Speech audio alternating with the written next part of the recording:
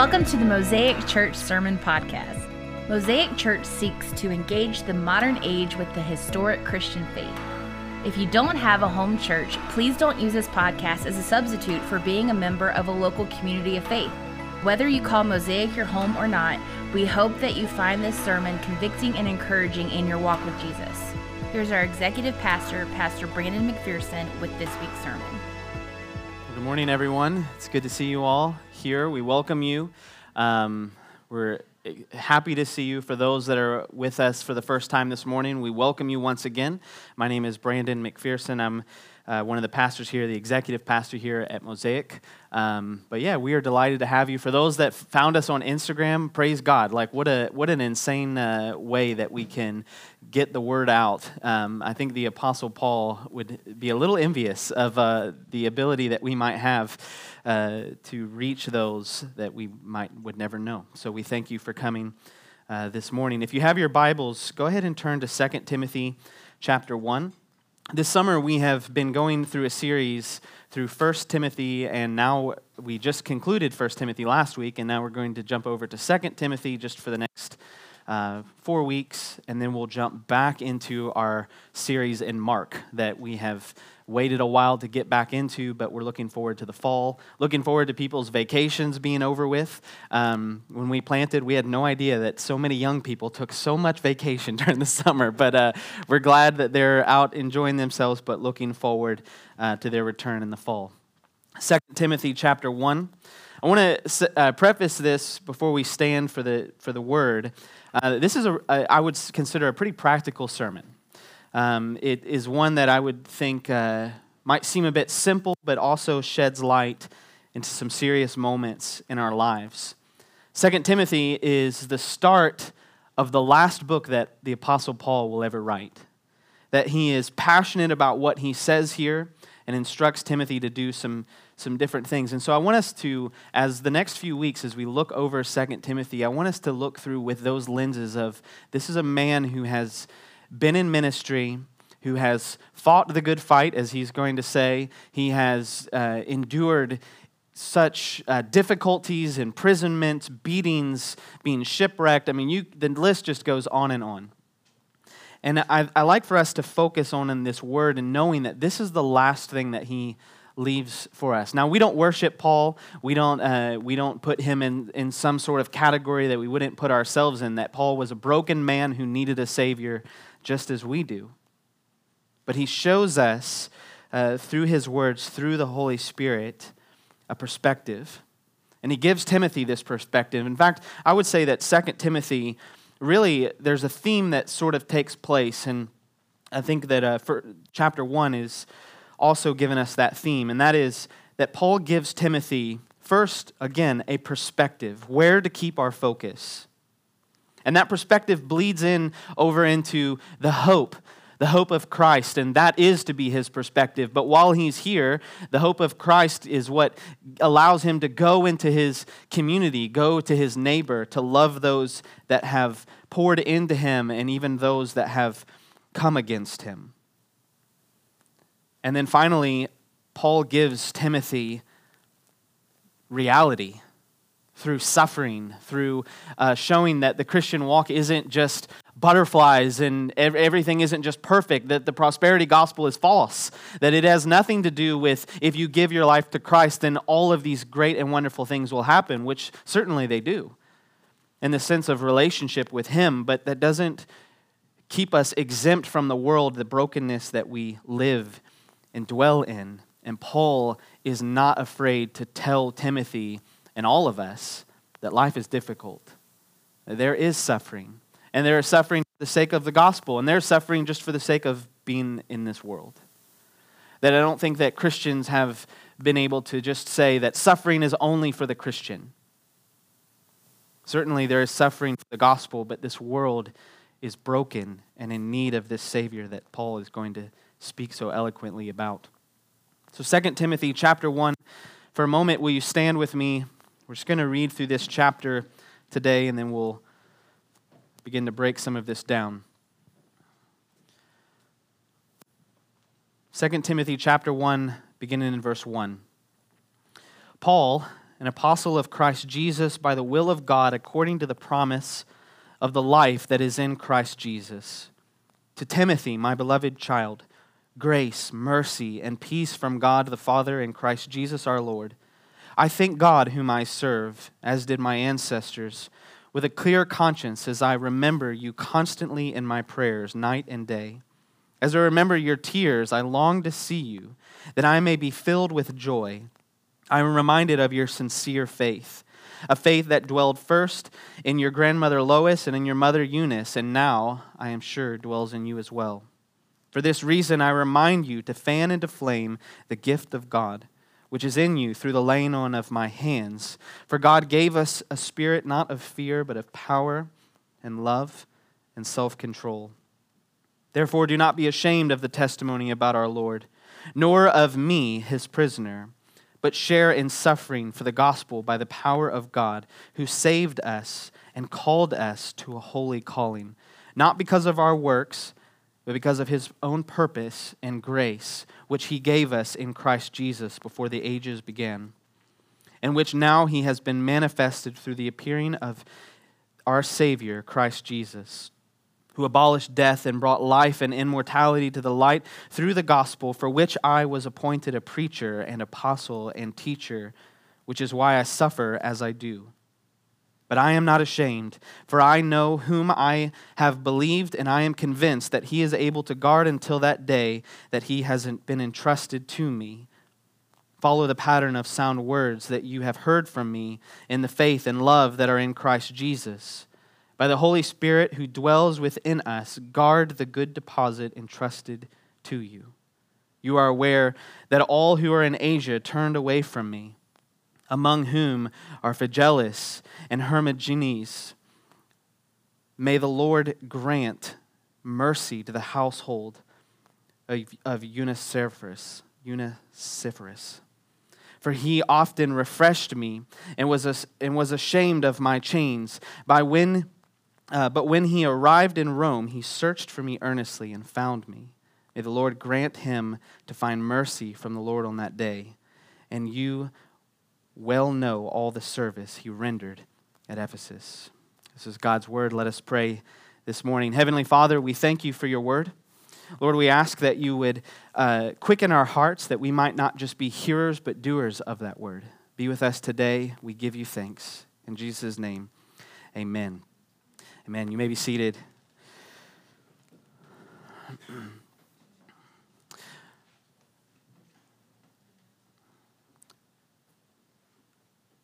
I will admit to you that my favorite texts are the ones that often read, the guys' names in the Bible, like John and David, or Jeremiah. I handle pretty well. I can even pull off Hezekiah at times, But some of these names in here, if you see me trip over a little bit, oh well. But there is something about God's word here this morning that we're going to see will challenge us in the way that maybe we have grown or the way that we have needed even spiritual maturity in our own lives. And that's what Paul first points Timothy to the maturity that has been given to him by others. He says, I'm reminded of your sincere faith, a faith that dwelt first in your grandmother Lois and in your mother Eunice. This is an important thing, and I actually want to spend a little bit of time talking about the maturity of those around us in our lives. That if we have maybe had the opportunity to cling to those that have poured into you. I think about, my parents, my grandparents, those that I've had the opportunity to have in my life to pour into me, and I'm thankful for those things, those people. And I would challenge you today that if you don't know someone who is mature in the faith, that isn't guiding you in some respect, to find that person.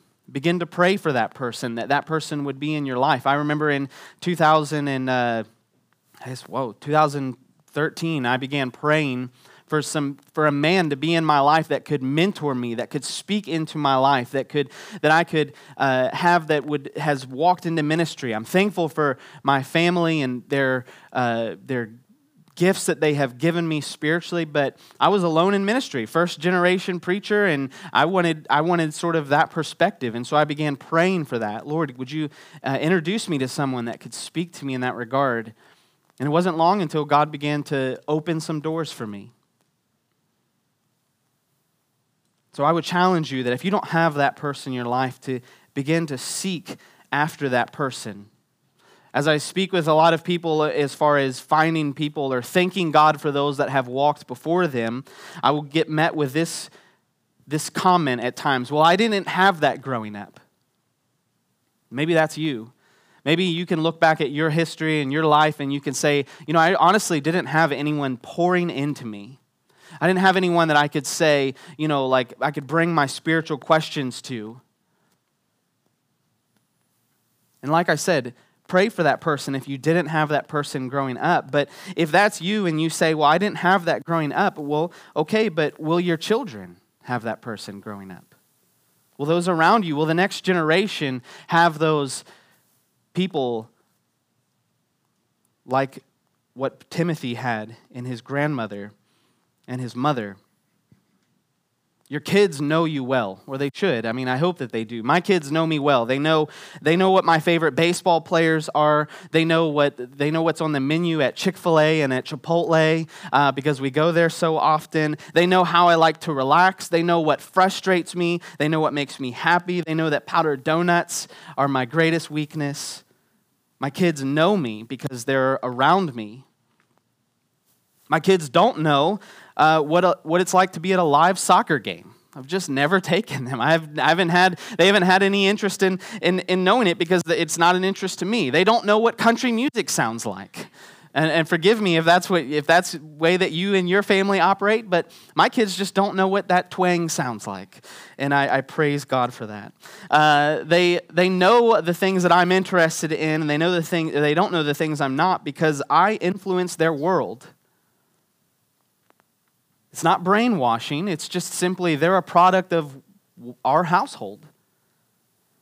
And so if my kids know every word, if my 6-year-old knows every word to my favorite album, but doesn't know who Christ is, then I'm placing an emphasis on the wrong things.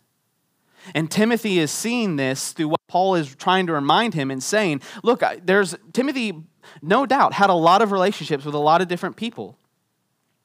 But what Paul is saying is, remember your grandmother and remember your mother. And Timothy might have been thinking okay, so the two most boring people in my life? And I'm not saying there's anything wrong with mothers and grandmothers. Of course not. I've been blessed, and my mother has never been considered boring. But I can say that as we are looking at these things, Paul says, remember those that maybe have the quiet voice among all the other voices in your life, but still have that strong, powerful word behind it, that being the Word of God. We influence our children's lives. We have been given a fire, the fire of salvation, and that's what Paul is reminding Timothy of, not by our own efforts, but by the efforts of Christ. We have been given a responsibility to fan the flame of our salvation. I like to put it this way as we raise our kids, that I have no control over whether my children become saved. I'm not God. I pray for them. I believe that they will be saved. I believe that it's objective evidence that my kids will be saved because they get to grow up in my household. And I think that that's a gift to them, that God has given me them as a gift. And so I'm going to do everything that I can to steward them and steward them well. But we have the responsibility as parents to set the kindling for the hearts of our children. What I mean is that when that fire that only God can provide comes to them, I want there to be a lot of stuff around them that when that fire hits, they've got all this that's burning, because it's been placed around them. I want my children to know deep theology so that whenever the Lord decides to save them, 7 years old, 8 years old, whatever it might be, that they already know these things. They're not having to walk this journey at the very beginning of themselves. That they can begin to fan the flame. That if you've ever built a fire, you realize that it needs this oxygen, it needs this airflow, this movement. God has given us a responsibility that these verses that might look good on a coffee cup or in your house somewhere, and it's fine with me if they are, verses like, but as for me and my house, we will serve the Lord, or train up a child in the way that he should go, and even when he's old, he will not depart from it. These are not just simply catchphrases that belong on t-shirts or on a bumper sticker. That these are proclamations, that these are commands, that when Paul says to Timothy, remember what has been spoken to you, that it begins to stir something up in him. But here in our text, Paul isn't referring to a child specifically in this passage. He is challenging Timothy to remember those that have gone before you. And so what Paul does in 2 Timothy is he begins to write 2 Timothy in a similar way that he ends 1 Timothy. And that is this theme of honor. This theme of honoring those that have spoken into your life. See, in 1 Timothy, Paul had just been freed from prison. And I've never been in prison. I don't know what it's like to be freed from prison, but I would imagine it's a pretty good feeling. I mean, I've definitely had weight on me, and when that was done, I felt good and thankful. And I would imagine that Paul here in 1 Timothy is feeling like a new man. He's lived as a free one now for they say probably about 3 to 6 years before 2 Timothy is written. And it's at this time that he is captured once again for preaching the gospel, and he writes here 2 Timothy. And like I mentioned before, this will be the last book that Paul writes. But to my point, regardless of his current state, Paul starts off his letter to Timothy, like I said, the same way that he ends the last one, and that being the theme of honor. Paul puts an emphasis on honoring those that teach you in the faith. I sometimes feel guilty for preaching so much and at times pulling in our culture and things like that. I don't want to be a social justice warrior. I don't think that it's important for us to harp on our culture at all times. It doesn't dictate our joy. It doesn't dictate our hope. It doesn't do any of those things. But we are a product of our culture. And we see things around us, and we see things that are being disrupted.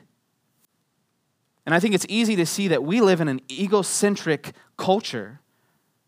And it cannot thrive, even though it is doing everything that it can to do to thrive.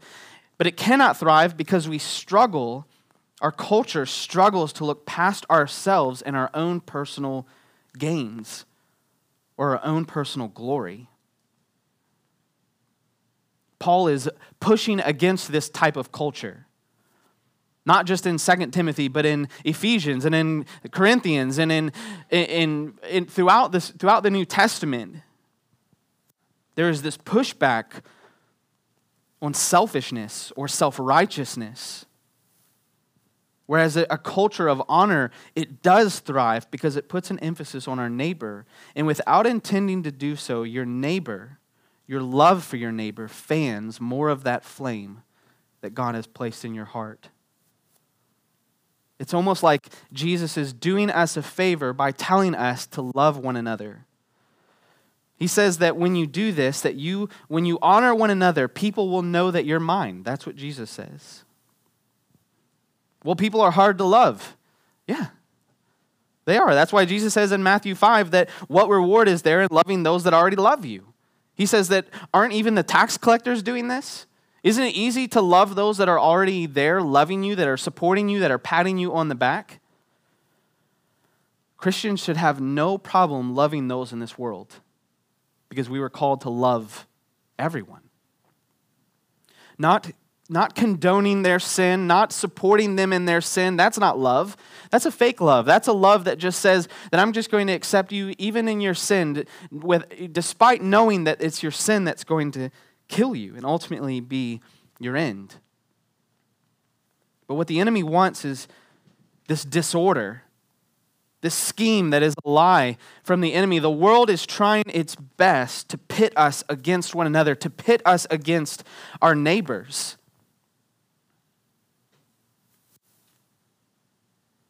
Have you ever seen more division in our world than we see today? I haven't, and I haven't been around that long. I don't know. My brother and I, we were talking about this yesterday as we were riding down the road, and we were talking about it. In fact, we were so in that mindset of talking about it, we were following Brian to get fireworks, and I completely just stopped following him. I just drove off to another place because I was so focused. And Jordan was like, "Hey, that's the truck." So I had to do a U-turn and go back. We did fireworks for the Squirrels game last night. If you were there, you're welcome. All right, so but we were out there. And we were talking about it, and we were thinking, like, is it really, like, we grew up in the 90s. Is it today really worse? I mean, I don't know. You have this child perspective of what it's like to grow up. I don't know. But I can tell you that I look around and I see disunity everywhere. I see people trying to put me in a box of this is your color, this is who you vote for, this is where you stand, this is how old you are, that in every way, that if you're not in my age group, if you're not my color, if we didn't vote for the same person, if we don't have the same belief, then we have to be separate. And I'll just be honest, I'm getting kind of tired of it. And I'm fine with seeing the culture do those things. I'm fine with seeing the world do those things, but when the church starts doing those things, in 1 John 4:8 it says that whoever does not love does not know God, because God is love.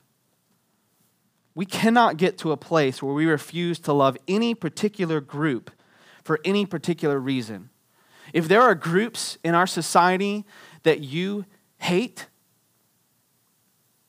then I would urge you to repent and find ways to love them. Again, loving and accepting sin are two different things.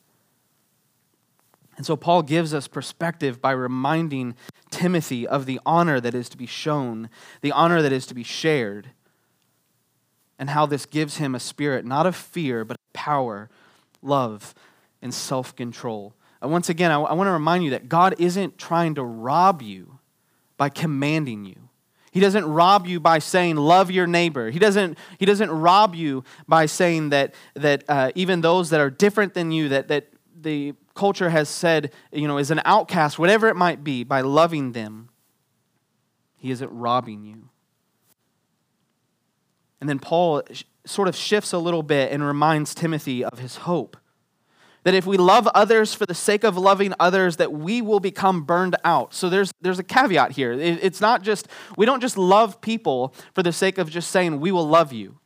We're not a hippie commune. We don't just go around just sharing, that we'll just be run over by everyone. I mean, I don't agree with that.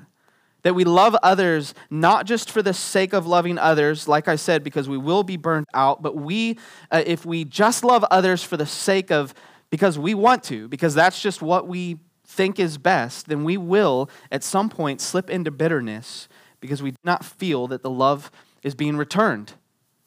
Or we're not getting loved the way that we prefer, but rather, when we love others for the sake of Christ, and that Christ first loved us, then our end goal changes. If we began to love others because Christ first loved us, it changes our motive. Do you see the contrast? It's a slippery slope because an atheist can love others, right? And I would even argue that there are some atheists that love others better than we do at times. Anybody can give to a charity or help someone out. I mean, these things are true. But just to love others for the sake of, because you just feel that it's a good thing, it's going to come to an end. At some point, you're going to think that someone owes you something, and they probably will. So if we love others from that perspective of what can I get out of it, it will end at some point. But loving others because Christ first loved us, loving others because when we love others, we are loving Christ, that changes our end goal. And if you are feeling worn out by relationships, then it might be that your end goal is skewed. Or if you're feeling that you're not getting enough attention from others, then your end goal may be skewed. We love Christ because he first loved us, and we love others because he commands us to, and it is for our good. And so what Paul is suggesting is more than just a gospel-centered life that produces healthy relationships. He's suggesting that a gospel-centered life produces a healthy relationship with him, with others, and then he even goes one step further and says that a gospel-centered life might even produce suffering. And I say, praise God that at this moment we are not facing the persecution that some of our brothers and sisters have faced in the past or are facing in the world today. But regardless, God calls us to guard what has been given to us. By the Holy Spirit who dwells within us, guard the good deposit entrusted to you. When you come here on a Sunday morning at Mosaic, you will hear the gospel preached every single Sunday. We are unapologetic about it. If you don't like to hear Jesus in every single sermon, this won't be a good place for you, because that is what we do, and we hold one another to it. If ever Pastor Greg gets up and he preaches a sermon and Christ is mentioned in it and not mentioned in it, we'll have a discussion afterward, and he begs for that, and we haven't had to do that yet. Same for me, yeah, exactly. If I get up here and I don't preach Christ to you, then I've preached something else. Matthew Henry, his commentary on this portion of text, I would tend to agree with. It says, even those who are ever so well taught cannot keep what they have learned any more than they could at first learn it without the assistance of the Holy Spirit. We must not think to keep it by our own strength, but keep it by the Holy Spirit. What's being said is that just as God has called us into this great life of salvation, we cannot keep these things. We cannot keep God's word within us without the Holy Spirit. That even standing before you right now, preaching God's word is not possible without the work of the Holy Spirit. You sitting there and listening with ears willing to hear, is not by your own doing and not by your own effort, but by the Holy Spirit. So if you hear what I say today, and you're hearing what's being sung in worship, or you receive these sacraments with us, and whatever it might be, and you receive that today with joy and with gratitude and with thanksgiving, know that that is a beautiful and precious work of the Holy Spirit. That isn't you. But praise God that we get to enjoy those things despite ourselves. Paul is telling Timothy to not forget to pray, that God keeps you. This isn't your own doing.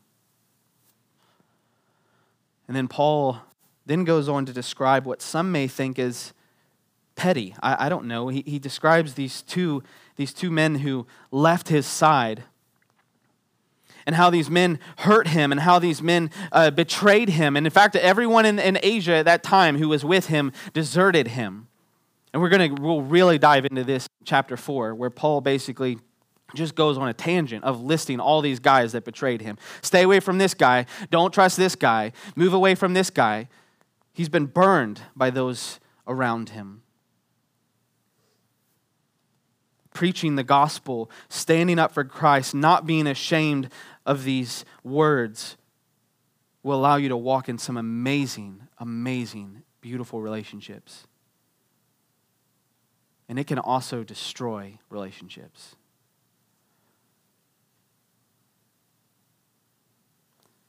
Sinclair Ferguson says that spiritual growth depends on two things. First, a willingness to live according to the Word of God. Secondly, a willingness to take whatever consequences emerge as a result. There are consequences and rewards to following Christ. We knew this in planting this church even, that we would be doing something that we had never done before. We were scared. We're still scared. We're just young church planters who are doing the absolute best with what God has given us. And we hope that you see our hearts. We hope that all of us, our prayer is that all of us know that we're not alone in this, that we're not even alone in our suffering. Hebrews 4:15 says that, "For we do not have a high priest who is unable to sympathize with our weaknesses, but one who in every respect has been tempted as we are, and yet without sin." Paul knew this. Paul knew that that he would be able to finish this race, that Paul knew that more than likely he would never get out of that prison, that his death would be found during this time, and it was. And yet despite his suffering, he praised God, and he even had the perspective to tell Timothy, don't overlook those people in your life that are speaking truth to you. Your mother and your grandmother, don't overlook them.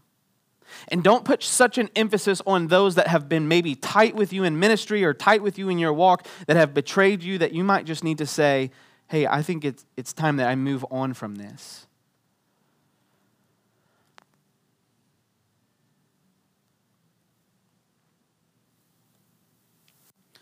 I love to see contrast in Scripture, especially from the Old to the New Testament, the types that we see at times. One of my favorite stories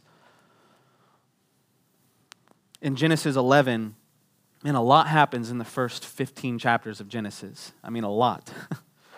But in chapter 11 of Genesis, it gives us account that the whole earth at this time had one language, and they all used the same words. And you might know the story. These people, they come together, and they say this, "Come, let us build ourselves a city with its tops to the heaven. Let us make a name for ourselves." The Tower of Babel, maybe you know this story, as these people were building this tower.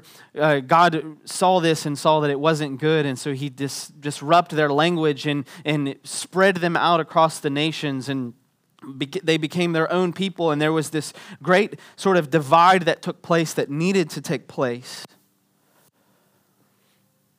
And the reason why it needed to take place was their heart. There's nothing wrong with building a big building. There's nothing wrong with building a tower. That tower wasn't going to get to heaven. I mean, God knew that. I don't think he was genuinely concerned that people were going to crawl up through heaven through this building. But he knew their heart and he knew their perspective. Paul is urging Timothy, do not have that heart.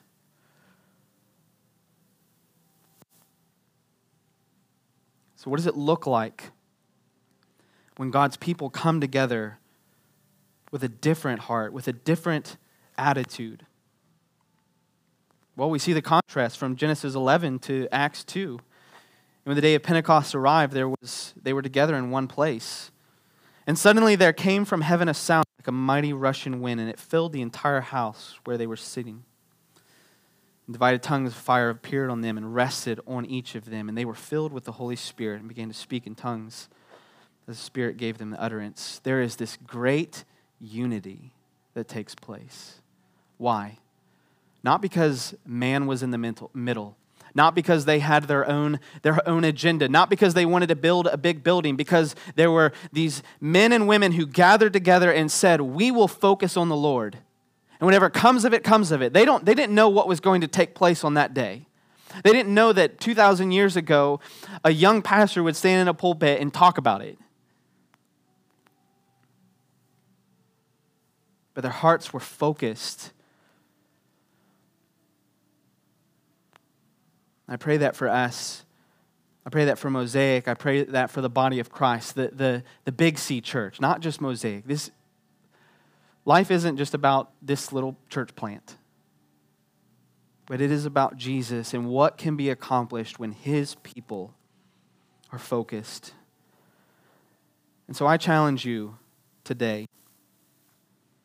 I'm always, perplexed during my sermon prep time, because every time I'm prepping a sermon, I'm reminded of something that I needed to be reminded of that I had forgotten like in a week's time. That's why the gospel being preached on Sunday mornings will never get monotonous, because you need it. Every week you need it. You need it like breath in your lungs. So if you're here today and you might would say, I haven't had those people in my life that could pour into me, then I encourage you, pray for those people. or be that person to others. But above all, seek Christ, because He is what unifies. He is what is to be remembered. He is the heartbeat of what Paul is sending to his young, this young man, this young warrior, this young pastor, is what he is presenting to him, to not forsake, do not be ashamed of the gospel.